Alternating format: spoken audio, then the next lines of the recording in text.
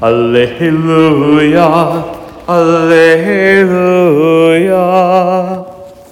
Alleluia, Alleluia.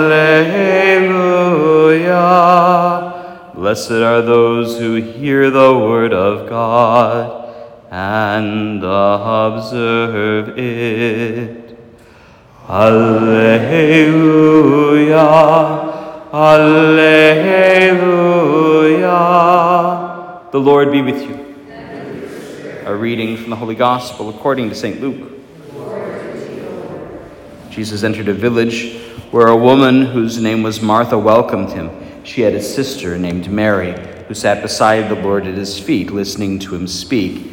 Now Martha, burdened with much serving, came to him and said, "Lord, do you not care that my sister has left me by myself to do the serving? Tell her to help me." The Lord said to her in reply, "Martha, Martha, you are anxious and worried about many things. There is need of only one thing. Mary has chosen the better part, and it will not be taken from her."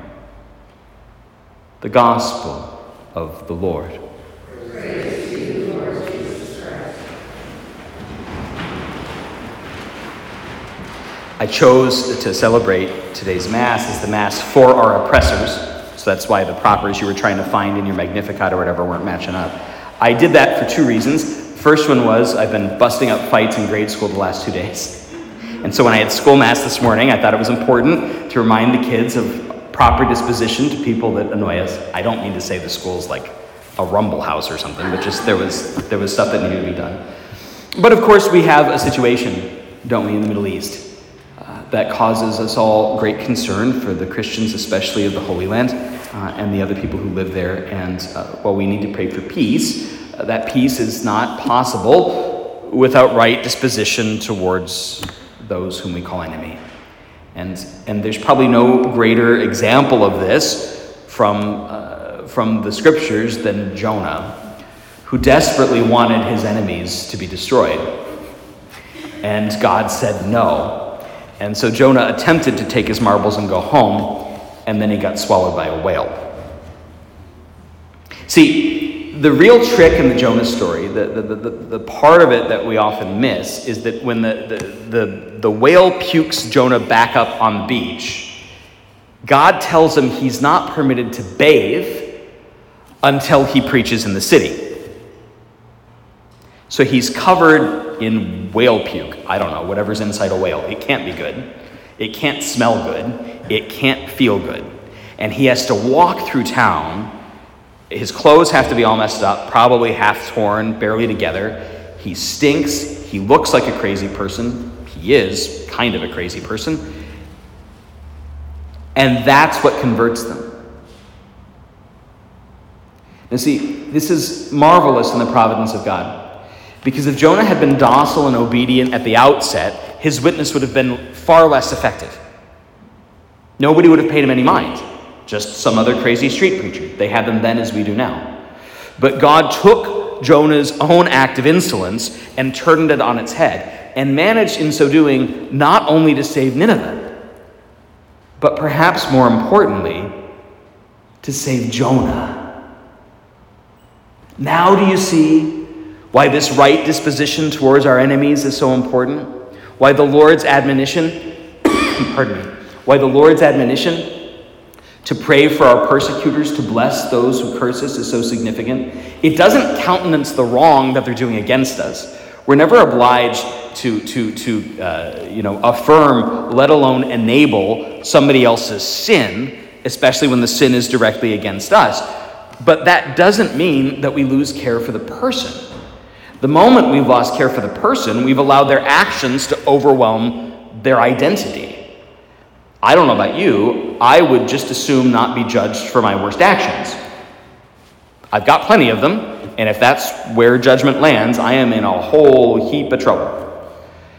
Jonah's in the same spot, and so are all of you. And that's why it's so important when we come here, especially when we come here, where we promise every time to forgive as we are forgiven, that we have to examine our consciences and look most especially, most keenly at those people that cause us the most unease, the most trouble. The ones we can't trust, the ones we can't even trust ourselves to think about, or it'll make us too crazy. And the remedy here, right, Jesus shows us himself. He's able to manage it from the cross. Father, forgive them, for they know not what they do.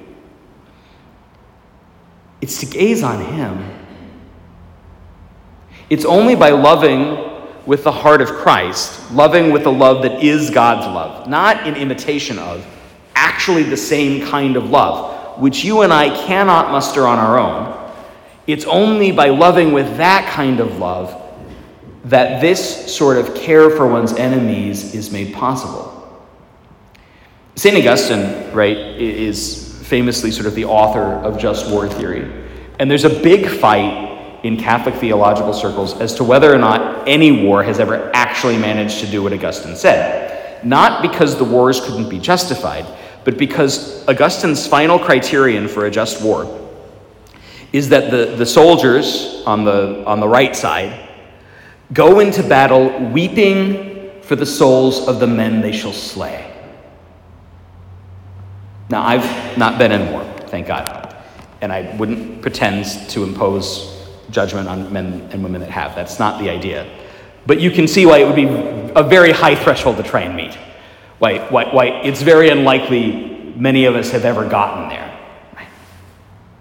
And yet that same kind of courage is precisely what the Lord's calling us to today. Now, you might say to me, okay, Father, well, that's fine in theory, and maybe there have been one or two people in my life I've really, really hated, but they're dead, or we fixed it, or whatever. I don't got nothing to worry about. But I want to suggest that the gospel might probe us a little bit further here. So Martha doesn't call Mary her enemy, but isn't it interesting that instead of saying, hey guys, could I sit down with Mary for a bit? Or Lord, would it be all right if I joined my sister on the floor? Instead, what she does is say, Lord, make her come do her share of the work. She creates enmity, if not making her her enemy, in her house. And she does it in this goofy, passive-aggressive way that probably every one of us has done with somebody that we lived with. You know, have you ever done the thing? You would not believe what your son did at school today. I just heard that out in the parking lot. You would not believe what your son did at work today. Or as my sister and I do when we're upset with Dad, go talk to your father. He won't listen to me. Did he stop being your father? We belong to each other. That's the whole point. And if we belong to each other, we can't afford to be enemies. We can't afford to be enemies. The person in my adult life that I've had the biggest wrangle with was a religious sister that taught at the seminary where I was at. And it was a fraught relationship because I was replacing her. So we overlapped by a year, but we knew that I was taking her position on the faculty. And we were just as different as night and day. I saw black, she saw white, I saw up, she saw down. And the day that I found out my mother was terminal, after the phone call, I was upset. I went to the bathroom, kind of cleaned myself up. And as I was coming out, I was not paying much attention because I was upset and had been crying. And I ran smack into her. Hard enough she fell on her butt. Papers went everywhere. So immediately I'm apologizing because I don't like her, but I didn't mean to beat her up, right? And so I gather all the papers. Sorry, sisters. And then I realize she's crying too. And it's not from the fall. And I said, Sister, what's wrong? And she'd just gotten the same call about her own mother. Now, this woman was 45 years older than me, so it made maybe more sense. But I looked at her, and I called her by her Christian name, which I never did. I said, Catherine, I said, I want to make a promise to you, and I want you to make it back if you can. And she looked at me like I was nuts, because we did not have that kind of relationship. And I said, I just got the same call about my own mom. And I'm going to promise you, I am not going to pause to think, worry, or pray about my own mother without stopping to think, pray, and worry about yours. And I want you to do the same thing for me. How could she say no? And you know what happened? It healed our relationship. We were never bosom buddies, but we weren't enemies anymore. It's hard to be someone's enemy when you're praying for their mom.